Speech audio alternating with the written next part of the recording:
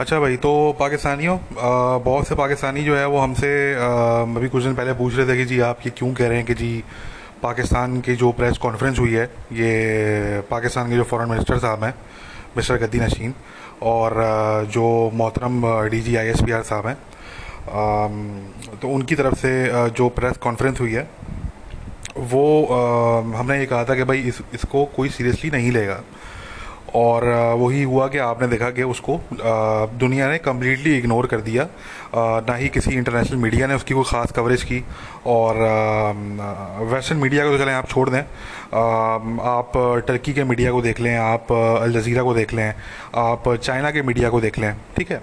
तो किसी ने जो है वो कोई ख़ास कवरेज नहीं की। वो बैक एंड पे हेडलाइंस में वो डाल दिया उन्होंने, एक आम खबर के तौर पे। बट किसी ने इस पे जो है वो कोई ख़ास जो है वो इस पे कोई बात नहीं की, कोई कवरेज नहीं की इस पे।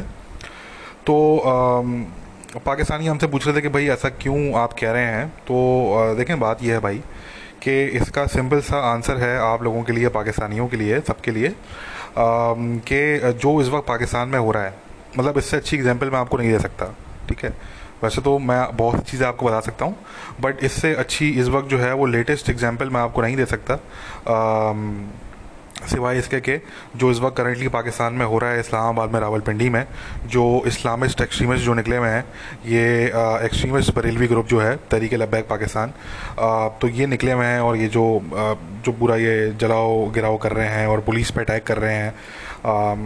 और ये वीडियोज़ ही मैंने शेयर की थी। पुलिस ने शेलिंग की है, बट वो पुलिस ने बाद में शेलिंग की थी, पहले इन्होंने पुलिस वालों को मारा वहाँ पे, और फिर जो है वो पुलिस की कार्रवाई हुई।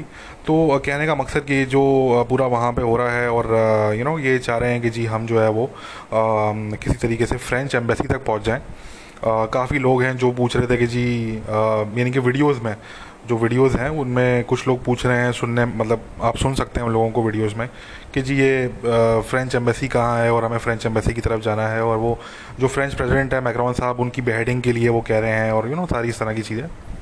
तो ये जो एक्सट्रीमिस्ट हैं, ये जो पाकिस्तान के कैपिटल में इस वक्त जो दंगा फसाद कर रहे हैं, ये तो ये सबसे लेटेस्ट और सबसे अच्छी एग्जांपल मैं आपको दे सकता हूँ कि भाई ये वजह है कि पाकिस्तान के उस प्रेस कॉन्फ्रेंस को और उस तरह के बाकी सारे क्लेम्स को दुनिया सीरियसली नहीं लेती और दुनिया उसको रिजेक्ट कर देती है।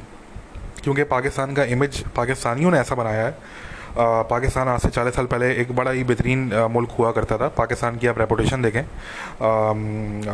1950s में, 1960s में, 1970s में भी, तो जो पाकिस्तान की रेपुटेशन थी वो बहुत अच्छी रेपुटेशन थी। जो एक इमेज था पाकिस्तान का, it was a very good image.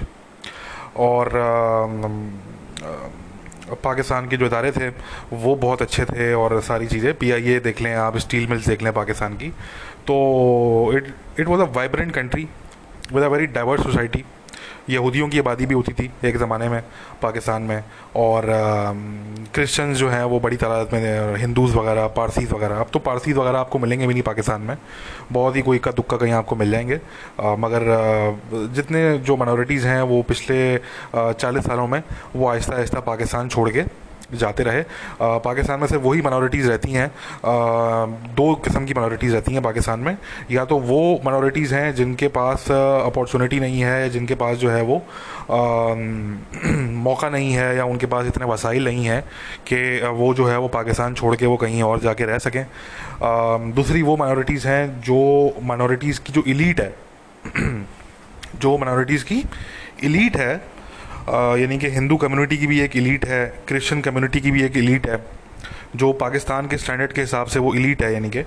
और ये वो लोग हैं जो पाकिस्तान के स्टेट का हिस्सा हैं, इन द सेंस के ये पॉलिटिकल पार्टीज़ में हैं, इनको जो है वो गवर्नमेंट जॉब्स ही मिलती हैं, इनको जो है वो पार्लियामेंट में सीटें भी मिल जाती हैं, और ये इलेक्शंस वगैरह में भी खड़े होते हैं। तो इनका जो शुमार होता है ये इलीट में होता है। तो इन लोगों को कोई ख़ास परवाह नहीं होती अपनी कम्युनिटी की। They are in basically for their own par, ठीक है, और for money, simple as that, ठीक है। बहुत कम जो है वो पाकिस्तान की माइनॉरिटी की जो इलीट है, तो बहुत कम आपको ऐसे लोग मिलेंगे उस इलीट में जो एक्चुअली अपने कम्युनिटीज़ के लिए काम करते हैं। ठीक है। ज़्यादातर लोग जो आपको इस तरह के मिलेंगे पाकिस्तान की जो माइनॉरिटी है उनकी इलीट में, वो ही लोग मिलेंगे आपको जो या तो ताकत के लिए, पार के लिए जो है वो जो है वो पॉलिटिक्स में आते हैं और पॉलिटिकल पार्टीज़ में हिस्सा लेते हैं, या आपको वो लोग मिलेंगे जो पैसे के लिए जो है वो इलीट का हिस्सा बने हुए हैं, और वो जो है वो उनके बिजनेसेस हैं और इस तरह की चीज़ें हैं, और वो इलीट का हिस्सा हैं, तो they do not work for their communities, कहने का मकसद। ठीक है। तो मैंने बताया कि दो ही तरह के माइनॉरिटीज़ जो हैं बेसिकली पाकिस्तान में इस टाइम पे आप कह सकते हैं। एक वो जिनको मौका नहीं मिला पाकिस्तान छोड़ने का, और दूसरा वो जो बेचारे जो हैं वो, सॉरी बेचारे तो नहीं, जो इलीट है, जो माइनॉरिटीज़ की इलीट है, ठीक है ना। जो गरीब लोग हैं, इनके बेचारे क्रिश्चियंस, हिंदूज़ वगैरह, वो रह जाते हैं पाकिस्तान में। इस वक्त जो है वो बैंकॉक के अंदर जो है वो टेरेबल कंडीशंस के अंदर जो है वो कई 100 पाकिस्तानी क्रिश्चियन जो हैं वो इस वक्त रह रहे हैं, काफ़ी टाइम से रह रहे हैं, और उनको जो है वो वेस्ट में उनको जगह नहीं दी जा रही। वेस्ट को जो है वो ये मुसलमान जितनी गालियाँ देते हैं तो वो हम सब जानते हैं। चाइना के अगेंस्ट कोई प्रोटेस्ट नहीं करेगा इनमें से, बट जहाँ वेस्ट की बात आएगी, जहाँ फ्रांस की बात आ जाएगी, जहाँ अमेरिका की बात आएगी, या जहाँ इसराइल की बात आएगी, इसराइल हालांकि वेस्टर्न कंट्री नहीं है, बट उनसे तो खैर वो यहूदियों से नफ़रत करते हैं तो इसलिए वो नफ़रत करते हैं, बट जहाँ पे भी यानी कि वेस्ट की एक तरीके से बात आएगी, क्योंकि इसराइल जो है उधर वेस्ट का एलाय है, तो इसलिए जो है वो उस मामले में तो ये लोग आपको आगे आगे मिलेंगे, फ्रंट लाइन पे मिलेंगे आपको, जलाओ गिराओ करने में और झंडे जलाने में, और एफएजीज जो हैं इन स्टेट्स के लीडर्स की, उनको जो है वो आग लगाने में, ये लोग आपको जो है वो फ्रंट लाइन पे मिलेंगे। बट जहाँ चाइना की बात आएगी तो वहाँ कुछ भी हो जाए, ये लोग जो है वो प्रोटेस्ट नहीं करते, और अगर कभी करने की कोशिश भी करेंगे तो इनके मुल्क की गवर्नमेंट्स इनको नहीं करने देंगी। ठीक है, क्योंकि चाइना बिल्कुल बर्दाश्त नहीं करता इस तरह की चीज़। ये सब अमेरिका है और वेस्टर्न कंट्रीज़ हैं जिनकी एम्बेसीज़ पे आप अटैक भी कर सकते हैं, जिनके आप झंडे भी जला सकते हैं। आप ज़रा जला के दिखाएं इस्लामाबाद में चाइना का झंडा, मैं मान जाऊँ आपको, मैं चैलेंज करता हूँ। जितने ये इस्लामिक एक्सट्रीमिस्ट हैं, मेरा खुला चैलेंज है इनको, ठीक है ना, मेरा खुला चैलेंज है इन लोगों को कि आप इस्लामाबाद में आप चाइना का एक झंडा जला के दिखाते हैं मुझे। आप ज़्यादा छोड़ें, मैं नहीं कहता कि आप जो है वो चाइना के प्रेसिडेंट की आप एफएजी जलाएं या आप उस तरह का करें। आप एक झंडा चलें जलाएं भी ना, आप उस झंडे पे जो आप जो आजकल फ्रांस के झंडे के साथ कर रहे हैं कि आपने जो है वो पाकिस्तान के शहरों की सड़कों पे आपने फ्रांस का झंडा आपने पोस्टर्स लगा दिए हैं, और उस पर जो है वो गाड़ियाँ भी जा रही हैं, लोग भी चलते हुए जा रहे हैं, डिसरिस्पेक्ट कर रहे हैं। एक नेशन का झंडा है वो। तो अगर आपको मैक्रोन साहब से अगर प्रॉब्लम था तो आप मैक्रोन साहब को आप क्रिटिसाइज़ करें भले, बट एक नेशन के झंडे को आपको कैसा लगेगा कि अगर कोई जो है वो इंडिया में पाकिस्तान के झंडे जो है उस तरह लगाए, या कोई वेस्टर्न कंट्री के अंदर जो है वो पाकिस्तान के झंडे जो है वो पोस्टर्स की सूरत में जो है वो किसी रोड पर अगर लगा दिए जाएँ और लोग उन पर से जो है वो उसके ऊपर से चलते हुए जा रहे हों, तो आपको कैसा लगेगा? ठीक है ना। तो ये जो जाहिलों वाली एक हरकत आप कर रहे हैं, तो आप ये हरकत ज़रा चाइना के फ्लैग के साथ करके दिखा दें मुझे। आप जलाने को भी छोड़ दें, आप जलाएं भी ना, आप सिर्फ इतना करके दिखा दें कि आप उसको इस तरीके से डिसरिस्पेक्ट करके दिखा दें इस्लामाबाद में। मैं आपको मान जाऊंगा यार, मैं आपके साथ खड़ा हो जाऊंगा आके, फ्रांस के अगेंस्ट जो आप प्रोटेस्ट कर रहे हैं ना, मैं आपके साथ खड़ा हो जाऊंगा आके पाकिस्तान में। ठीक है ना जी। तो ये पाकिस्तान के बासियों को मेरा खुला चैलेंज है, अगर आप लोगों में हिम्मत है, गट्स हैं, तो ज़रा ये चैलेंज कबूल करके देखें और फिर देखें आपके साथ होता क्या है, फिर आपके मुल्क के जो इदारे हैं वो करते क्या हैं आपके साथ आपकी अकल ठिकाने आ जाएगी फिर। ठीक है ना जी। तो ये सारी बात है कि वेस्टर्न कंट्रीज़ हैं तो वो बेचारे वो डिसेंट लोग हैं, और फ्रांस के आप जो है वो ख़िलाफ़ इस तरह की बातें आप कर रहे हैं और बेहेडिंग्स की आप बात कर रहे हैं खुल्लम खुल्ला, तो उनकी तरफ से खामोशी है। वो ज़रा एक्शन लेंगे, खामोशी से लेंगे जो एक्शन लेना होगा। वीज़े बंद करेंगे पहले तो उनके पाकिस्तानियों के, ठीक है ना। तो वो ठीक है, वो एक्शन लेंगे, मगर वो कुछ कह नहीं रहे। यही अगर चाइना होता तो फिर चाइना आपको बताता कि चाइना की जो सॉफ्ट पावर है वो क्या है एक्चुअली, वो फिर आपको पता लग जाता। ठीक है ना। तो कहने का मकसद भाई कि ये जो पाकिस्तान के एक्सट्रीमिस्ट हैं, अब जैसे फ्रेंच प्रोडक्ट्स का बाइकआउट किया हुआ है आपने ठीक है, और मैं वो एक पिक्चर देख रहा था पाकिस्तान के किसी जो है वो फेसबुक पेज पे वो सर्कुलेट कर रही थी, मुझे किसी ने वहाँ से सेंड की। तो वो पिक्चर क्या है कि वो कोई पता नहीं किसी पाकिस्तान के शहर में कोई फ्रेंच फ्राइज़ होते हैं ना, फ्रेंच फ्राइज़, वो जो स्टॉल लगे हुए होते हैं पाकिस्तान में, आपने देखा होगा। तो वो जो फ्रेंच फ्राइज वाले स्टॉल होते हैं उसमें जो फ्रेंच फ्राइज लिखा होता है, तो बंदे ने फ्रेंच को काट के उसमें उसने पोटैटो फ्राइज लिखा हुआ है, ठीक है। यानी कि ओ माय गॉड। तो ये तो इन लोगों का, इन जाहिल लोगों का इंटेलेक्चुअल लेवल आप ज़रा चेक करें इनका। आप यानी कि फ़ाइट भी कर रहे हैं फ्रांस के अगेंस्ट, तो इनका आप ज़रा फाइट करने का लेवल आप चेक करें कि बेचारे ये कर क्या सकते हैं, इनके बस में गया, इनके पल्ले गया एक्चुअली, ठीक है ना। तो इनके पल्ले से बताना है कि इन्होंने वो फ्रेंच का वर्ड काट के उसको पोटैटो फ्राइज इन्होंने कर दिया, ठीक है ना। और फ्रांस फ्रांस की जो प्रोडक्ट्स हैं वो आपने बॉयकॉट की हुई है। मैं काफ़ी सारी मैंने वीडियोस देखी पिछले कुछ अरसे में, वीडियोस और इमेजेस मैंने पाकिस्तान से देखे, जिसमें जो है वो स्टोर्स के अंदर फ्रेंच प्रोडक्ट्स रखी हुई हैं, ठीक है। और उनको जो है वो बेसिकली वहाँ से आपने हटाया नहीं, बट उस पर आपने जो है वो ऊपर आपने पेपर लगा दिया, पोस्टर लगा दिया कि भाई बॉयकॉट फ्रेंच प्रोडक्ट्स। भाई आपको बॉयकॉट करना है तो हटा दो वहाँ से, आपने सामने क्यों रखी हुई है? तो क्यों? क्योंकि पाकिस्तान में, ये हम बात पहले भी कर चुके हैं कि पाकिस्तान में मज़हब जो है वो प्राइवेट मैटर नहीं है। दुनिया का असूल ये है कि मज़हब प्राइवेट मैटर समझा जाता है, बट पाकिस्तान में क्योंकि इस्लामिज़म है उरूज पे, और इस्लामिज़म जो है वो बेसिकली यही है कि जी मज़हब को इस्लामिज़म ने एक प्राइवेट मैटर से निकाल के एक पब्लिक मैटर बना दिया, ठीक है ना। तो ये जो इस्लामिज़म है पाकिस्तान में, तो इसकी वजह से ये है कि लोगों की लाइफ में तो मज़हब प्रैक्टिस करते नहीं हैं। अगर ये इतना नेक होते, मतलब मैं ये कहता हूँ कि अगर ये इस्लाम को A to Z अगर ये प्रैक्टिस कर लें तो मतलब इनकी तकदीरें जो है वो चेंज हो जाए, ठीक है ना। तो मज़हब को तो ये प्रैक्टिस करते नहीं है अपने, इन्होंने तो अपना ही एक वर्जन बनाया हुआ है मज़हब का जिसको ये इस्लाम कहते हैं, ठीक है ना। तो अपनी इनकी ज़िंदगियों में तो इस्लाम का कोई ख़ास जो है वो अमल है नहीं, ठीक है ना। तो फिर वो किस तरीके से अपना अपना जो है वो एक इमेज वो किस तरह से सोसाइटी में डेवलप करते हैं कि जी मैं बड़ा मुसलमान हूँ तुमसे ज़्यादा, ये वाली जो एक चीज़ है पाकिस्तानियों में कि जी मैं तुमसे बड़ा मुसलमान हूँ, ठीक है ना। तो ये चीज़ फिर इस तरीके से कि आप भाई आप बॉयकॉट कर रहे हो फ्रेंच प्रोडक्ट्स का, यार प्रोडक्ट्स निकालो जला के फेंक दो, भाई आग लगा दो प्रोडक्ट्स को। गार्नियर वगैरह का जो आपने हेयर डाई रखे हुए हैं, अपने आपने शैम्पूज रखे हुए हैं फ्रांस के, वो आधे से ज़्यादा पाकिस्तान की तो औकात नहीं है कि वो अफोर्ड कर सके, ये चीज़ें पहली बात है। बट आपने जितनी प्रोडक्ट्स रखी हुई हैं भाई, आपने उनको शेल्फ में क्यों रखा हुआ है, आपने डिस्प्ले पे क्यों रखा हुआ है? आप उसको निकाल के जला के फेंक दो, ख़त्म करो कहानी, ठीक है ना। फ्रांस की प्रोडक्ट्स रखो ही नहीं, नहीं ये नहीं करेंगे। वो उन्होंने सजा के रखा हुआ है उसको, बाहर पोस्टर लगा हुआ है कि जी बॉयकॉट फ्रेंच प्रोडक्ट्स। तो ये दिखावा, ये सोसाइटी में अपनी एक जगह बनाने के लिए, अपनी एक वैल्यू क्रिएट करने के लिए, देखो जी हम बड़े मुसलमान हैं, ठीक है ना। वो कितने बड़े मुसलमान हैं, इनकी प्राइवेट लाइफ में आप ज़रा सा झांकेंगे आपको पता लग जाएगा कि कितने बड़े मुसलमान हैं ये, ठीक है। मगर वो क्योंकि आपने जब मज़हब को आपने प्राइवेट मैटर से पब्लिक मैटर बना दिया आपने, तो फिर ये होता है वहाँ पे। फिर उन सोसाइटीज़ में ये चीज़ होती है कि मज़हब सड़कों पे होता है मगर घरों में, दिलों में, आपके मिजाज में नहीं होता। जिस दिन आप मेरी बात ये समझ गए तो उस दिन आप जो है वो तमाम चीज़ों को समझ जाएंगे कि पाकिस्तान में एक्चुअली प्रॉब्लम क्या है, ठीक है ना। मज़हब था आपका पर्सनल मैटर, मज़हब को आपने जो है वो अपने आपने ज़िंदगी में उसको लागू करना था, आपने जो है वो उसको अपने अपने स्पिरिचुअल लाइफ में आपने उसको जो है वो इम्प्लीमेंट करना था, आपने अपने किरदार में उसको इम्प्लीमेंट करना था। बट आपने मज़हब को जो है वो आपने सड़कों पे आप लेकर आ गए, वो सड़कों की हद तक ही रह गया वो बेसिकली, ठीक है ना। तो ये जो है भाई ये सारी चीज़ें हैं। और तो ये फ्रांस के अगेंस्ट के निकले हुए हैं और ये प्रॉपर्टी अपनी ही जला रहे हैं, अटैक ये अपनी ही पुलिस पे कर रहे हैं, ठीक है। और अच्छा ये वैसे हमने पहले भी कहा था कि भाई अपने मुल्क में आपने जो करना है आप करें, ठीक है, कोई मसले की ख़ास बात है नहीं।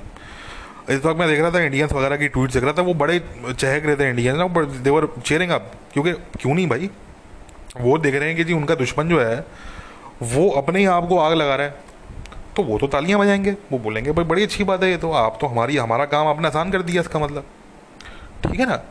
तो ये वाली बात है कि आप जो है वो अपने ही प्रॉपर्टी आप जो है वो डिस्ट्रॉय कर रहे हो, अपने ही मुल्क की पुलिस पे अटैक कर रहे हो, अपने ही जो है वो आप मुल्क में दंगे फसाद कर रहे हो, और आपको लग रहा है कि आप जो है वो फ्रांस को आप कोई अफेक्ट करोगे। अच्छा इनका मुतालबा ये है कि जी पाकिस्तान जो है वो फ्रांस से अपने ताल्लुका ख़त्म कर दे। मैं कहता हूँ कर दो भाई, ये तो फ्रांस के लिए बड़ा अच्छा हो जाएगा ये तो, ठीक है ना। वो फिर वहाँ से वो करना स्टार्ट करेंगे पाकिस्तानियों को डिपोर्ट, ठीक है ना, वो सारे बेरोजगार पाकिस्तानी जब पाकिस्तान भागे भागे पहुंचेंगे तो पहली बात है फ्रांस में जो एक्सट्रीमिज्म है थोड़ा सा कम हो जाएगा वो। ठीक है ना, इन्होंने जो गंद मचाया हुआ है पाकिस्तानियों ने वहाँ पे जाके, वहाँ पे ये लड़कियों के गैंग रेप करते हैं गोरियों के। ठीक है ना, उनसे जो है वो धोखे से शादियाँ करते हैं और नेशनैलिटी के लिए जो है वो शादी करके फिर छोड़ देते हैं। घटिया मर्द पाकिस्तान के ये सारे जो ये हरकत करते हैं गोरी लड़कियों के साथ, कि ये जो है वो धोखे से शादी करते हैं और फिर जब इनको नेशनैलिटी मिल जाती है, ग्रीन कार्ड मिल जाता है, तो ये आगे जो है वो बेचारी अगली को बच्चा पैदा करके, या नहीं भी करते तो वो उसको बेचारी को छोड़ देते हैं ये लोग। ऐसे कितने केसेस हैं वेस्ट में, भरे पड़े हैं इस तरह के केसेस। उधर ये पाकिस्तानी खाली नहीं करते, ये साउथ एशिया के बहुत और भी आप इसमें, ठीक है ना, ये बांग्लादेशी अफगान सी जो हैं, ये तो उन्होंने गंद मचाया हुआ वेस्ट में सारा। ठीक है ना, तो और ज़रा वेस्ट के अपने मसले हैं भाई, वो उनको समझ ही नहीं पड़ रहा कि इस्लामिज़म को आपने टैकल कैसे करना है। ये तो ऑस्ट्रिया ने जो है वो बड़ा ब्रेव इन्होंने कदम उठाया कि इन्होंने बोला कि जी हम इसके ख़िलाफ़ हम पूरा क्रैकडाउन करेंगे। और मगर जो बाकी का वेस्ट है, यूके जो सबसे वेस्ट में जो टोटल सबसे ज़्यादा खसी मुल्क है इस वक्त, वो यूके है इस वक्त इस्लामिज़म को टैकल करने के मामले में। ठीक है ना, सबसे जो खसी मुल्क है वो यूके है। इसलिए जितने इस्लामिस्ट हैं सबको यूके बड़ा अच्छा लगता है। They love United Kingdom.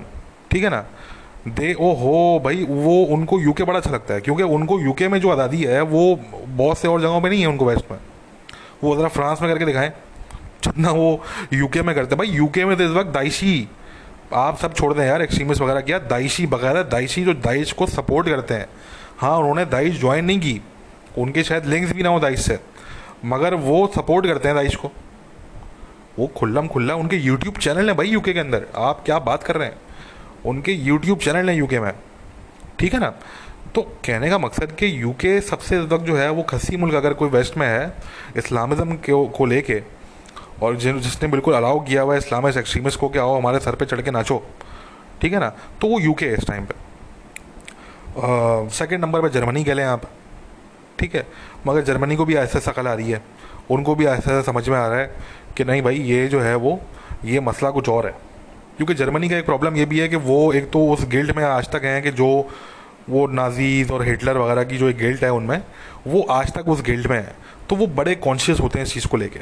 ठीक है ना, क्योंकि वो यहूदियों को लेके बड़े कॉन्शियस हैं, तो इसलिए वो ओवरऑल जो इमिग्रेंट्स हैं उनको लेके भी बड़े वो कॉन्शियस हैं। वहाँ पे बड़ा जर्मनी में जो है वो जितनी रिस्पेक्ट है इमिग्रेंट्स की और रेफ्यूजीज़ की, वो और यूरोप के आपको और मुल्कों में नहीं मिलेगी। मगर अब जर्मन भी जो है वो भी बेजार आ गए हैं, वो भी कह रहे हैं कि यार ये हम किस चक्कर में पड़ गए। ठीक है ना, ये तो हमारा मुल्क ही बर्बाद कर रहे हैं यहाँ पे आके। तो उनको भी ऐसा ऐसा जो है वो अकल आ रही है।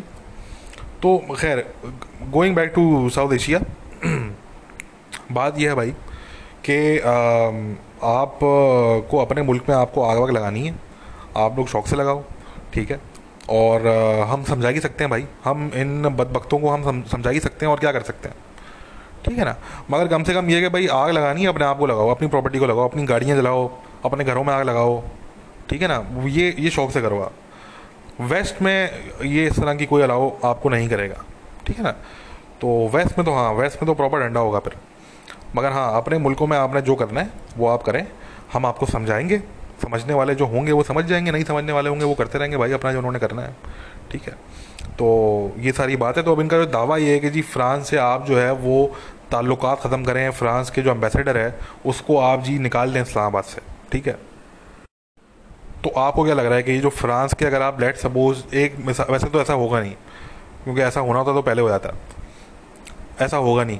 पाकिस्तान की इस्टेब्लिशमेंट और पाकिस्तान की गवर्नमेंट इतनी बड़ी हिमाकत और इतनी बड़ी कुल्हाड़ी जो है वो इतनी भारी कुल्हाड़ी अपने पाँव पे नहीं मारेगी। ठीक है ना, कम से कम हम उम्मीद कर सकते हैं। वैसे ये है कि वो मतलब सरप्राइज़ देने पे आए तो वो कर भी सकते हैं, ये बात भी है, क्योंकि उनसे कोई बैद नहीं है, वो मतलब उनसे आप कुछ उम्मीद ख़ास कर नहीं सकते असल में।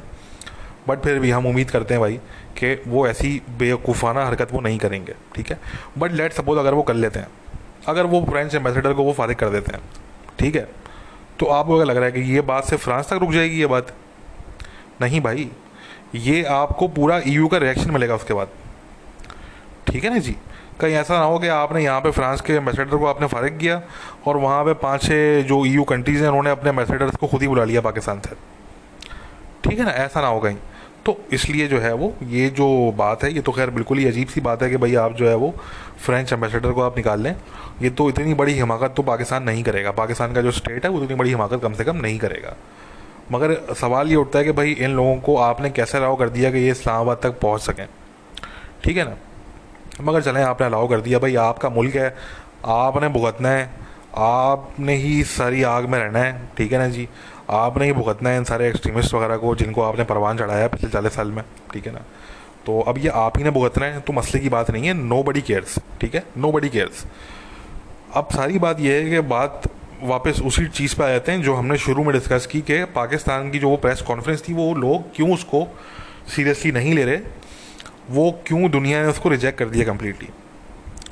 तो उसकी ये वजह है कि जब आपका इमेज ये है कि देखें, मैं ये बात 10 दफ़ा पहले भी कर चुका हूँ कि पाकिस्तान को डिस्ट्रॉय करने के लिए अंदर से आपको किसी रॉ की, किसी बाहर की आपको जो है वो एजेंसी की ज़रूरत नहीं है। उनसे निपटने के लिए तो आईएसआई पाकिस्तान की काफ़ी है, ठीक है ना जी। तो वो तो छोड़ दें आप। पाकिस्तान जो है वो अंदर से डिस्ट्रॉय हो रहा है पाकिस्तानियों के हाथों, ठीक है। अब आप उसमें जो है वो आप इंडिया को ब्लेम कर दें, आप ईरान को ब्लेम कर दें, आप अफगानिस्तान को ब्लेम कर दें, आप इसराइल को कर दें, आप अमेरिका को कर दें, फ्रांस को कर दें, जिसको ब्लेम करना है आप कर दें। बात यह है कि जब आपके मुल्क में ऐसे लोग हों, ऐसी खपती किस्म की आपके मुल्क में नफसियाती किस्म की, टोटल मेंटल किस्म की आपकी आवाम हो, जो कि रिलीजन पे, मज़हब पे इतना ओवरडोज हो चुकी हो कि वो मज़हब के नाम पे जो है वो मुसलमान नॉन मुस्लिम का तो क्या, और सुन्नी शिया का तो क्या, अब तो ये हालात हैं कि सुन्नी सुन्नी को मार रहे हैं, सुन्नी सुन्नी के ख़िलाफ़ जो है वो बातें कर रहे हैं।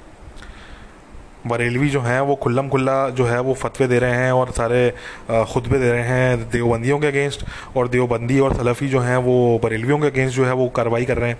सोशल मीडिया पे चल रहा है सारा ये।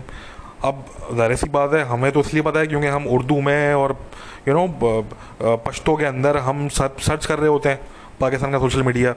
अब जो लोग नहीं करते उनको नहीं पता होता कि उर्दू सोशल मीडिया पे, पश्तो सोशल मीडिया पे क्या चल रहा है, ठीक है। They have no idea.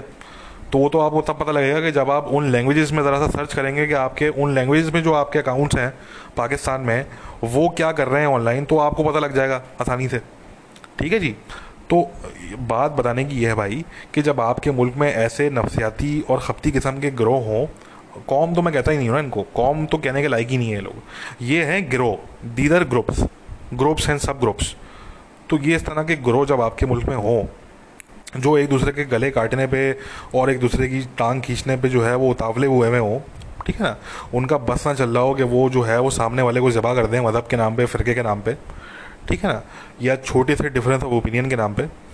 तो फिर जो आपके जो एक्सटर्नल दुश्मन है, जो आपका जो बाहर का दुश्मन है, जो एक्सटर्नल एनिमी है आपका, चाहे वो इंडिया है, कोई और मुल्क है, जो भी है, ठीक है ना, डजेंट मैटर कौन है, क्योंकि एनिमी, एक्सटर्नल एनिमी जो है वो चेंज होते रहते हैं।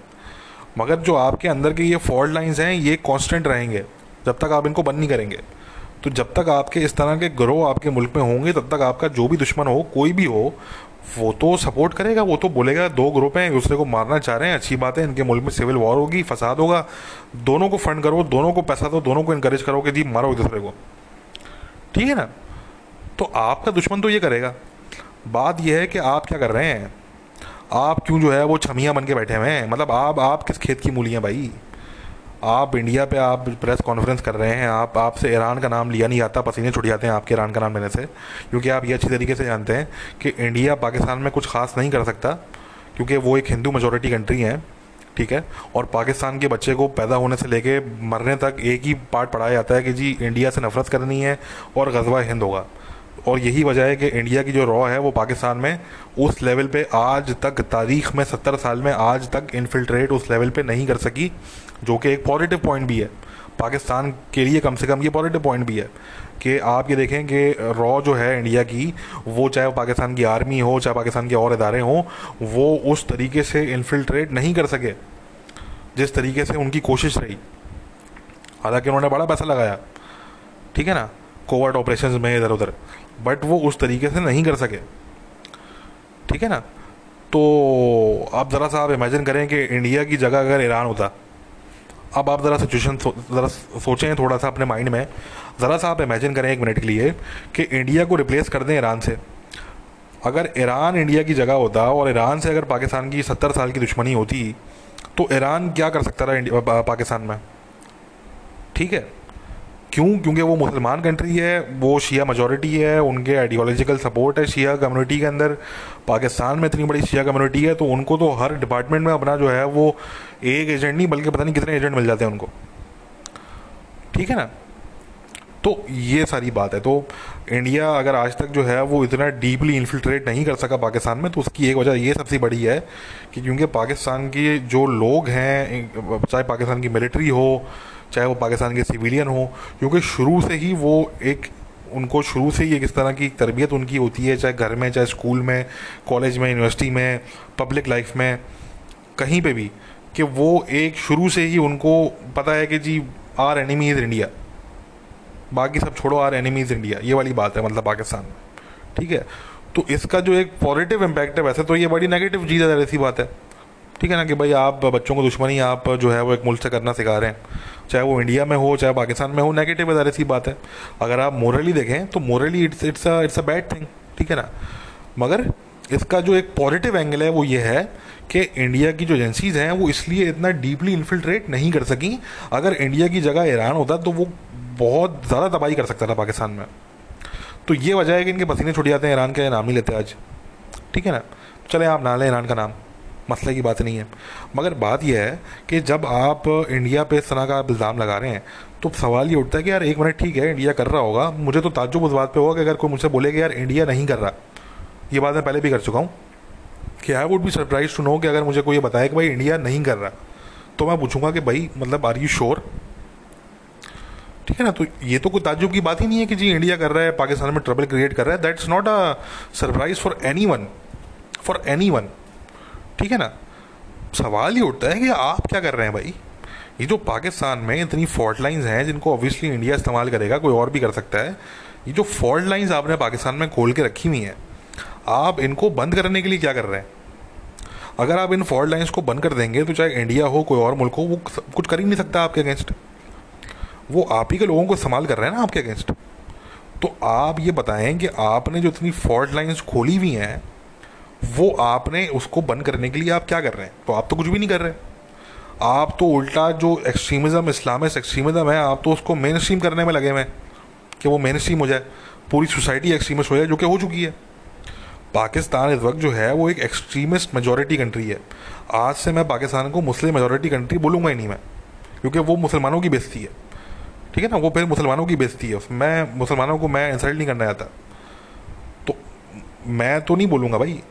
हमारे नज़दीक तो पाकिस्तान आज से जो है वो एक एक्सट्रीमिस्ट मेजॉरिटी कंट्री है। ठीक है ना, क्योंकि बाकी दुनिया के बहुत से मुसलमान हैं, मुल्क आप देखें, बोस्निया देखें, अल्बेनिया देखें, आप मिडिल ईस्ट में आप यूएई देखें, आप टूनीशिया देखें, इतने बेहतरीन मुसलमान ममालिक हैं जहाँ पे पुरसुकून मुसलमान हैं। वहाँ पे इस तरह के खपती किस्म के आपको लोग नहीं मिलेंगे वहाँ पे।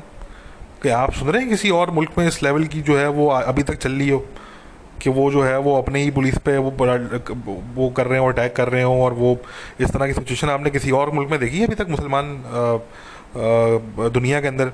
सिवाय एक दो के, अफगानिस्तान हो गया, बांग्लादेश हो गया। खैर अफगानिस्तान में भी ऐसा नहीं हुआ, अफगानिस्तान में भी ऐसा नहीं हुआ। बांग्लादेश में कुछ इस तरह की सिचुएशन, इससे करीब तर कोई इस तरह की सिचुएशन क्रिएट हो गई थी, बट वो अब नहीं है। वो ये तो अभी तक लगे हुए हैं भाई, ये तो अभी तक लगे हुए हैं। आज जो है वो 16 है, ठीक है ना, तो ये तो अभी तक लगे हुए हैं। तो कहने का मकसद ये है भाई कि ये एक एक्सट्रीमिस्ट मेजॉरिटी कंट्री है और खपती किस्म की आवाम है। ठीक है, और अब स्टेट कुछ करना भी चाहे, वो वाली बात है। हमने ये वेस्ट के हवाले से भी हमने ये बात की थी कुछ दिन पहले कि वेस्ट के कुछ ऐसे ममालिक हैं जिनके लिए इट इज़ टू लेट। वहाँ पे इतने इस्लामिस्ट एक्सट्रीमिस्ट जा चुके हैं कि अब उन मुल्कों में जो है वो अगर वो कुछ करने की कोशिश करेंगे तो वहाँ पे फिर बड़ा जो है वो कत्लो गारत हो जाएगा वहाँ पर। ठीक है ना, तो पाकिस्तान में भी अब यही सिलसिला है कि पाकिस्तान में इस लेवल पे आप लेके चले गए एक्सट्रीमिज़म को, आपने इस लेवल पे परवान चढ़ा दिया है। सब ने मिलके, इसमें सबका इसमें जो है वो किरदार है, चाहे वो पाकिस्तान की इस्टेब्लिशमेंट हो, चाहे वो पाकिस्तान के जो है वो अपना जुडिशरी हो जो इनको जो है वो रिहा कर देती है बेल पे, चाहे वो जो है वो पाकिस्तान की पॉलिटिकल पार्टीज़ हों जो उनका इस्तेमाल करती हैं जब इनको दिल करता है, जब उनका दिल करता है वो इस्तेमाल करते हैं इन ग्रुप्स का। तो उसमें पूरा जो पाकिस्तान का माशरा है वो उसमें कसूरवार है, ठीक है ना।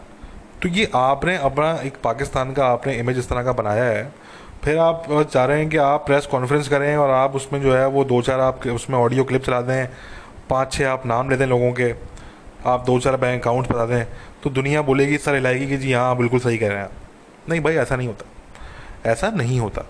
आपका इमेज दुनिया में ऐसा है कि आप खड़े होकर किसी पे टेररिज्म का अगर आप इल्ज़ाम लगाएंगे तो दुनिया एक लंबा कहकहा लगा के जो है वो हंसेगी और दुनिया फिर आगे बढ़ जाएगी। वो पीछे आपको पलट के भी आपकी शक्ल नहीं देखेगी। और वही हुआ जो हमने बता दिया था कि यही होगा, ठीक है। तो ये जो है भाई सिनेरियो है पाकिस्तान में, और ये अब मसरूफ़ हैं। अब पता नहीं ये इनको कौन जो है वो उठाएगा जाके, कौन इनको पूछेगा कि भाई क्या है, कोई घर बार तो लोगों का है नहीं है, क्या कर रहे हो भाई रोड पे। अब वो बैठे हुए हैं इस्लामाबाद में वो, ठीक है ना। लोगों की ज़िंदगियाँ परेशान हो गई हैं इधर, लोग परेशान घूम रहे हैं जो उधर के लोकल्स हैं कि जी हमारा क्या कसूर है इसके अंदर, ठीक है ना जी। मतलब हम तो फ्रांस का हिस्सा नहीं है, हम तो मतलब हमारा क्या कसूर है भाई। तो ये एक घनचक्कर टाइप का, यानी कि अच्छा ये देखें कि जो मैंने कहा कि पाकिस्तानी जो हैं वो मतलब वो इनफ है पाकिस्तान को जो है वो बर्बाद करने के लिए। पाकिस्तानी इनफ है, कोई आपको इंडिया की किसी और की ज़रूरत नहीं है आपको, ठीक है। तो आप ये देखें कि इन्होंने अभी प्रेस कॉन्फ्रेंस की, 2 दिन बाद ये इस्लामाबाद में ये सिचुएशन लगी हुई है। अब आप ज़रा इमेजिन करें, यानी कि आप ये देखें कि ये कुछ भी करना चाहते हैं, ये अपने नैरेटिव को खुद ही बुलडोज कर देते हैं 2 दिन बाद। मतलब आपने प्रेस कॉन्फ्रेंस करके आप क्या कह रहे थे कि जी इंडिया देखें, इंडिया ये इंडिया वो, ये सारे एक्सट्रीमिस्ट आपके इस्लामाबाद तक पहुँचे हुए। वो पाकिस्तानी गवर्नमेंट को जो है वो कह रहे हैं कि जी ये यहूदियों की गवर्नमेंट है, ये गवर्नमेंट है, यहाँ पे लाठी चार्ज कर रहे हैं, ये कर रहे हैं, वो कर रहे हैं, ठीक है। वो आर्मी के अगेंस्ट भी कुछ मैंने सुनी चीज़ें, ठीक है ना। तो कहने का मकसद कि आप मतलब सिर्फ 2 दिन लगे आपको अपने ही नरेटिव को बुलडोज करने में। अब ये सारी वीडियोस जो मैंने शेयर की हैं और जो शेयर हो रही हैं सोशल मीडिया पे, मैंने तो खैर बहुत देर से शेयर करना शुरू की, वो तो लोग कब से शेयर कर रहे हैं, लोकल जो हैं वो तो पूरा सोशल मीडिया विंग काम कर रहा है भाई इस ग्रुप का। जो टीएलपी ग्रुप है, बरेलवी ग्रुप जो है, इनका पूरा सोशल मीडिया विंग एक्टिवली काम कर रहा है। वो सारी वीडियोस इमेजेस वो सारे पोस्ट कर रहे हैं, वो कोऑर्डिनेटेड बिहेवियर में काम कर रहे हैं।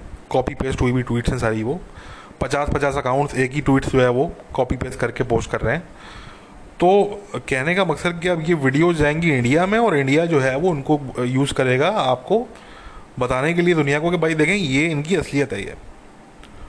और फिर आपका इतना छोटा सा मुंह रह जाएगा आपका, ठीक है ना, कि भाई ये इनकी असलियत है कि ये इनके मुल्क में एक्सट्रीमिज़म का ये हाल है और ये हम पे इल्ज़ाम लगा रहे हैं एक्सट्रीमिज़म का, ठीक है ना। और उनकी बात दुनिया सुनेगी, बिल्कुल सुनेगी, क्योंकि इंडिया की आज भी बावजूद इसके कि वहाँ पे हिंदुत्व का एक्सट्रीमिज़म भी जो है वो पिछले कुछ अरसे में जो है वो सर चढ़ के बोल रहा है और बड़ा वहाँ पे एक एक्सट्रीम हिंदू नेशनलिज्म जो है वो हमें देखने को मिल रहा है। उसका ज़रा एक अपना कॉन्टेक्स्ट है, वो आपको इंडिया के कॉन्टेक्स्ट में देखना पड़ेगा, उसको आपको इंडिया के कॉन्टेक्स्ट में समझना पड़ेगा कि यार हिंदू नेशनलिस्ट जो हैं वो उनके क्या ग्रीवेंसेस हैं, वो क्या उनका क्या मुतालबे हैं उनके, वो क्या सोचते हैं, क्या उनकी साइकी डेवलप हुई है इतने अरसे में। तो वो आपको इंडिया के कॉन्टेक्स्ट में देखना पड़ेगा। बट बावजूद उस सब के, बावजूद इसके कि वहाँ पे कभी ना कभी कोई ना कोई वाक़या सुनने में आया था कि जी लिंचिंग हो गई, लिंचिंग करके मार दिया किसी मुसलमान को, बीफ पे मार दिया किसी को, ये हमें सुनने में आता रहता है ये। मगर उस सब के बावजूद इंडिया की रेपुटेशन आज भी पाकिस्तान से 1000 गुना, मैं कहता हूँ 1000 गुना अच्छी है दुनिया में, ठीक है। और यहाँ मैं सिर्फ वर्ल्ड कैपिटल्स की बात नहीं कर रहा कि आप इसमें बोलेंगे कि जी इंडिया क्योंकि बड़ी इकोनॉमी है तो इसलिए इंडिया की रेपुटेशन अच्छी है, नहीं, इसमें ये बात भी नहीं है। आप इंडिया की सॉफ्ट पावर को भी हटा दें, आप सब कुछ हटा दें, आप जो इंडिया के जो अलायंस है अमेरिका के साथ अगेंस्ट चाइना, आप उसको भी हटा दें, आप सब चीज़ों को हटा दें, आप उन सबको हटा के भी अगर आप देखेंगे तो इंडिया का जो इमेज है दुनिया में, जो इंडिया की रेपुटेशन है दुनिया में, और जो हिंदू कम्युनिटी की जो रेपुटेशन है दुनिया में, वो आज भी पाकिस्तानी कम्युनिटी से 1000 गुना ज़्यादा अच्छी है। ये समझने वाली बात है, ठीक है। तो अब वो वाली बात है कि अगर आप पाकिस्तानी इसको रियलाइज़ ना करें और वो आप बोलते रहें कि जी मैं ना मानूँ, मैं ना मानूँ, मैं ना मानूँ, तो भाई ना माने आप, ठीक है। दुनिया अपने डायरेक्शन में जा रही है, आप अपने डायरेक्शन में निकल रहे हैं तो आप निकल जाओ यार, कोई मसले की बात थोड़ी है कोई। कौन रोक रहा है आपको, आप निकल जाओ, कोई मसला नहीं है, किसी को कोई टेंशन है ही नहीं, ठीक है ना। इंडिया ने खुश होना है, इंडिया ने बोलना है कि जी ये तो हमारा काम खुद ही कर रहे हैं ये लोग, ठीक है ना। उनको मैं तो इसलिए वो वाली बात है कि हम तो हमेशा इंडियंस को ये बोलते हैं कि भाई आप चाइना पे फोकस करो, आपको ज़रूरत ही नहीं है आपको पाकिस्तान पे फोकस करने की। ये जो आप बोलते रहते हैं कि 4 टुकड़े कर देंगे, 5 टुकड़े कर देंगे, बलूचिस्तान में ये करेंगे वो करेंगे, आपको ज़रूरत ही नहीं है। अपनी भाई रिसोर्सेज को बचाओ, अपने लोगों के लिए टॉयलेट बनाओ, उनको खाना वाना दो, खाना वाना खिलाओ उनको, ठीक है। उतने स्किनी स्किनी किस्म के मैंने इंडियंस देखे हैं जिनके बिल्कुल लग रहा होता है कि उनकी हड्डियों पे जो है ना वो स्किन चढ़ी हुई है, गोश्त है ही नहीं अंदर। तो भाई अपने मुल्क में कुछ इन्वेस्ट करो और चाइना के बारे में सोचें आप। आपका जो मेन थ्रेट है आपको चाइना से है, पाकिस्तान से नहीं है आपको मेन थ्रेट, ठीक है ना। अभी जो पाकिस्तानी कुछ बहुत से कह रहे थे कि जी देखें जी अज़रबैजान ने काराबाग में कैसे अपना एरिया ले लिया, हम भी लेके दिखाएंगे। तो वो हमने समझा दिया था अपने पिछले पॉडकास्ट में कि ये ख्वाब देखना छोड़ दें आप। अज़रबैजान और आर्मीनिया जो है वो न्यूक्लियर वेपन्स इन्वॉल्व नहीं थे उस कॉन्फ्लिक्ट के अंदर, ठीक है ना। और आर्मीनिया एक बड़ा कमज़ोर मुल्क, अज़रबैजान खुद उनसे एक बड़ा पावरफुल मुल्क, और फिर अज़रबैजान के साथ इसराइल खड़ा हुआ है भाई। अरे भाई इसराइल खड़ा हुआ है उनके साथ, उनके यहाँ टर्की खड़ा हुआ है, उनके साथ पूरा वेस्ट खामोशी से खड़ा रहा। आपने सुना किसी वेस्टर्न कैपिटल की कोई स्टेटमेंट अज़रबैजान के अगेंस्ट? एक स्टेटमेंट दिखा दें आप मुझे। उन्होंने क्योंकि लॉबिंग की है, उन्होंने वेस्टर्न कैपिटल्स में उन्होंने लॉबिंग की है, ठीक है ना। प्रो इसराइल लॉबी के साथ उन्होंने इतनी लॉबिंग की है। तो ये ख्वाब देखना छोड़ दें, वो उस रीजन की उस कॉन्फ्लिक्ट की रियलिटी कुछ और है। पाकिस्तान और इंडिया के कॉन्फ्लिक्ट की रियलिटी कुछ और है। यहाँ पे आपके पास टैक्टिकल न्यूक्लियर वेपन्स पड़े हुए हैं यार। इन लोगों ने कभी ज़िंदगी में टैक्टिकल न्यूक्लियर वेपन का इन्होंने एक्सप्लोजन नहीं देखा होगा। जिस दिन मैं तो कहता हूँ पाकिस्तान इंडिया को दोनों को ये चाहिए कि जितने इस तरह के खपती दोनों मुल्कों में हैं जो चाहते हैं कि जंग हो जाए दोनों मुल्कों की, उनको जो है वो एक इस तरह की प्रेजेंटेशन दें, किसी डेजर्ट वगैरह में लेके जाएं और उनको वहाँ पे एक न्यूक्लियर वेपन का एक्सप्लोजन दिखा दें इनको आप, ठीक है ना। वहाँ पे एक फेक कोई आप जो है वो वहाँ पे आप वो बनाएं, एक फेक आर्टिफिशियल शहर बनाएं वहाँ पे आप छोटा सा, और उसके ऊपर जो है वो आप जो न्यूक्लियर वेपन है वो आप छोड़ दें उसके ऊपर, ठीक है ना। ताकि इन खपती लोगों को ज़रा पता लगे भाई कि एक्चुअली न्यूक्लियर वेपन होता क्या है। It is not a joke. ये कह देना कि जी हमारे पास न्यूक्लियर वेपन है, हम चला देंगे, हम कश्मीर ले लेंगे आपसे, और दूसरी साइड कह रही है बलूचिस्तान अलग करा देंगे, हम गिलगित ले लेंगे, हम आज़ाद कश्मीर ले लेंगे, ये भाई this is not a joke, ठीक है ना। तो ये फजूल के जो दोनों मुल्कों में जो इस तरह के खपती किस्म के कुछ लोग हैं जिनको लगता है कि यार ये चीज़ जो है वो हो सकती है, तो भाई ये आप ये अपने ध्यान से निकाल लें, ठीक है। ये ना ही कोई इंडिया आर्मीनिया है और ना ही पाकिस्तान जो है वो कोई अज़रबैजान है, ठीक है। तो ये चीज़ जो है वो आप अपने माइंड से निकाल लें। ना ही इंडिया जो है वो आज़ाद कश्मीर को ले सकता है और ना ही पाकिस्तान जो है वो इंडिया के पास जो कश्मीर है ना पाकिस्तान वो ले सकता है, ठीक है ना। तो ये सारी चीज़ें आप छोड़ें। बात यह है भाई, हम इंडियंस को यही कहते हैं कि भाई अपने मुल्क पे आप फोकस करो, चाइना पे फोकस करो, पाकिस्तान के बारे में छोड़ो। पाकिस्तान से जितनी दुश्मनी पाकिस्तानी करते हैं तो उतनी तो आप भी नहीं कर सकते, ठीक है ना। तो पाकिस्तान के जो लोग हैं, पाकिस्तानी जो एक्सट्रीमिस्ट लोग हैं, ये अपने ही मुल्क को बर्बाद करने में जो है वो मसरूफ़ है हमारे ये लोग, ठीक है। तो आप क्यों उनको छेड़े हो भाई? आप क्यों जो है वो सोच रहे हो कि हम फलां मिलिटेंट ग्रुप को हम पैसे दे देंगे, हम ये कर देंगे, हम वो कर देंगे? भाई आराम से अपना बैठो यार अपने मुल्क में, आप अपने लोगों को खिलाओ पिलाओ। चाइना के बारे में सोचो, चाइना सोचो कि क्या करने वाला है आगे आपके साथ, ठीक है ना। तो ये सिचुएशन है। तो पाकिस्तानियों के लिए बस ये है भाई कि आप लोग लगे रहें, ठीक है। या आप लोगों को भाई अगर शौक़ है तो आप लोग लगे रहें। फ्रांस को तो कोई फ़र्क नहीं पड़ता। मैंने कहा ना कि फ्रांस से आप ताल्लुकात अपने ख़त्म कर देंगे तो फ्रांस पे आप एहसान करेंगे, आप लिटरली फ्रांस पे एहसान करेंगे आप। वो फ्रांस वाले जो है वो मतलब उधर के मुसलमान, बाकी नॉन मुस्लिम तो छोड़ दें आप, जो फ्रांस के जो नेटिव मुसलमान हैं वो नफले पढ़ेंगे सुबह में उठ के फजर से पहले, ठीक है ना। कि भाई ये तो बड़ा अच्छा हो गया कि पाकिस्तानियों से जान छूटी हमारी, ठीक है ना। तो आप कर दें, आप फ्रेंच एम्बेसडर को आप लत्ती मार के निकालें, ठुड्डा मार के निकालें आप बोलें अब भागो यहाँ से, नज़र नहीं आ रहा आज के बाद, ठीक है ना। तो बस आप करें, शौक़ से करें भाई। तो ये वाली बात है। बाकी ये है कि हमने ये बता दिया कि पाकिस्तान की जो प्रेस कॉन्फ्रेंस थी और इस तरह के जो क्लेम्स हैं पाकिस्तान के, भले उसमें 100% सच्चाई हो, हम तो ये कह नहीं रहे कि वो झूठे हैं, हम तो ये कह रहे हैं कि मान लेते हैं कि वो 100% ट्रू हैं। आपकी बात तब भी कोई नहीं सुनेगा दुनिया में, क्योंकि आपका इमेज ही ऐसा है। आप पहले अपना इमेज सही करें, पहले अपनी खपती आवाम को आप ज़रा सा चिल करवाएं, थोड़ा सा काम डाउन करवाएं, इनको थोड़ा सा पढ़ाएं लिखाएं आप, ठीक है। इनका थोड़ा सा जो खोपड़ियाँ इनकी बंद हुई हुई हैं, जो बिल्कुल इनके चैम्बर जो अपर चैम्बर है वो बंद हो गया है, उसको थोड़ा खोलें, उसको हवा लगने दें कि भाई थोड़ी हवा जाए, थोड़ा सा दिमाग खुले लोगों का, ठीक है। इन लोगों को थोड़ा सा पता लगे कि दुनिया क्या सोचती है, किस तरह चलती है दुनिया, दुनिया किस डायरेक्शन में जा रही है और ये लोग किस डायरेक्शन में लेके जा रहे हैं पाकिस्तान को, ठीक है ना। तो फिर आप अगर जो है वो निकलेंगे कल को ये सब करने के बाद, अपने मुल्क में आप बेहतरी जो है वो पहले लेकर आएँ, अपनी इकोनॉमी को डेवलप करें, मिलिटेंट ग्रुप्स हैं उनको मेन स्ट्रीम करना बंद करें, एक्सट्रीमिस्ट जो हैं उनको मेन स्ट्रीम करना बंद करें, उन पर क्रैकडाउन करें, ठीक है। जो इस्लाम के नाम पे जो इस्लाम का जो एक आपने मजाक बना के रख दिया अपने मुल्क में, एक पर्सनल रिलीजन, एक पर्सनल चीज़ होती है, आपने उसको सड़क का एक वो बना दिया, एक सड़क का आपने उसको जो है वो एक वो बना दिया आपने उसको, कि वो सड़कों की हद तक वो महदूद रह गया, ठीक है ना। आप लोगों की अपनी लाइफ में तो कोई मज़हब का कोई ख़ास रोल है नहीं, ठीक है। तो वो सड़कों तक आपने उसको रख दिया है, तो उसको जो है वो आप मज़हब के नाम पे जो पॉलिटिक्स है पाकिस्तान में, इसको आप बंद करें, बैन करें इसको आप। कोई आपको जो बैन करने का शौक़ है ना, कभी कोई चीज़ बैन कर देते हैं, टेंडर बैन कर दिया, ठीक है ना, कभी वो कुछ और बैन कर दिया। तो अगर कुछ बैन करना है तो एक चीज़ बैन कर दें, जिसमें हम आपका साथ देंगे, कि जो मज़हब के नाम पे जो पॉलिटिक्स है ये करना आप बंद कर दें। जिस दिन आपने ये बंद कर दिया कि जी मज़हब के नाम पे कोई पॉलिटिक्स नहीं करेगा, आपने पॉलिटिक्स करनी है आप इश्यूज़ पे करें, आप पाकिस्तान के नेशनल इंटरेस्ट पे आप करें बात, आप आवाम की बात करें, आप आवाम के लिए काम करें, आप इश्यूज़ पे पॉलिटिक्स करें, पॉलिसी बेस्ड पॉलिटिक्स करें आप, ठीक है। रिलीजन बेस्ड पॉलिटिक्स ना करें आप। जिस दिन आपने पाकिस्तान में ये हद तय कर दी पॉलिटिक्स के अंदर एक, ठीक है ना, कोई आपसे नहीं कह रहा कि पाकिस्तान को आप इस्लामिक रिपब्लिक से बना के आप कुछ सेकुलर रिपब्लिक बना दें, ठीक है ना, ये कोई नहीं कह रहा आपसे।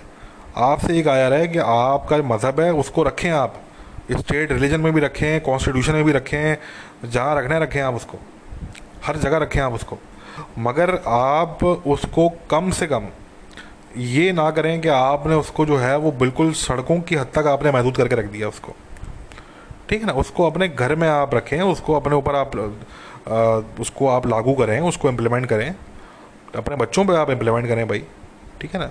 मगर ये जो सड़कों पे आपने जो ये एक मज़हब का आपने एक रोल तय कर दिया कि ये सड़कों पे नज़र आएगा आपको, ये पॉलिटिक्स जो है ना, सड़कों वाली जो पॉलिटिक्स है, ये जो मज़हब की पॉलिटिक्स है, ये करना बंद करें। और ये सिर्फ इस्लाम के लिए मैं नहीं कह रहा, ये तो मैं कह रहा हूँ भाई जितनी माइनॉरिटीज़ हैं उनको भी इजाज़त नहीं होनी चाहिए। मैं तो ये कह रहा हूँ कोई हिंदू है तो उसको भी इजाज़त ना हो कि वो हिंदुज़म के नाम पे पॉलिटिक्स करे भाई। आप इशू बेस्ड पॉलिटिक्स करें, आप पॉलिसी बेस्ड पॉलिटिक्स करें, मज़हब के नाम पे, चाहे वो क्रिश्चन हो, हिंदू हो, कोई भी हो भाई, डजेंट मैटर, सब एक होने चाहिए, ठीक है ना, सब इक्वल होने चाहिए। तो वो आप जब तक ये नहीं करेंगे, ये जो मज़हब के नाम पे पॉलिटिक्स है, जब तक आप इस पर बैन नहीं लगाएंगे, तब तक तो भाई आप रुलते ही रहेंगे, आपके नसीब में रुलना लिखा हुआ है, आप रुलते ही रहेंगे। ना आपकी दुनिया ने कोई बात सुननी है, ना आपको जो है वो दुनिया ने मुंह लगाना है, और आपका जो इमेज है वही इमेज आपका जो प्रेजेंट में है, वही इमेज आपका फ्यूचर में आने वाले 100 सालों तक वही इमेज रहेगा। वो बुरा तो हो सकता है मज़ीद, मगर अच्छा नहीं होगा वो। तो इमेज को अच्छा करने के लिए ये पीआर वगैरह करना बंद करें, ये जो आपने ट्रोल्स वगैरह पाले हुए हैं ऑनलाइन, ठीक है ना, ये जो ब्लॉगर्स, पेड ब्लॉगर्स को आप जो है वो प्रोटोकॉल दे के आप जो है वो उनसे ब्लॉगिंग करवाते हैं आप, इससे आपका इमेज अच्छा नहीं होने वाला, इससे आपका दुनिया में कोई इमेज अच्छा नहीं होने वाला, ठीक है ना।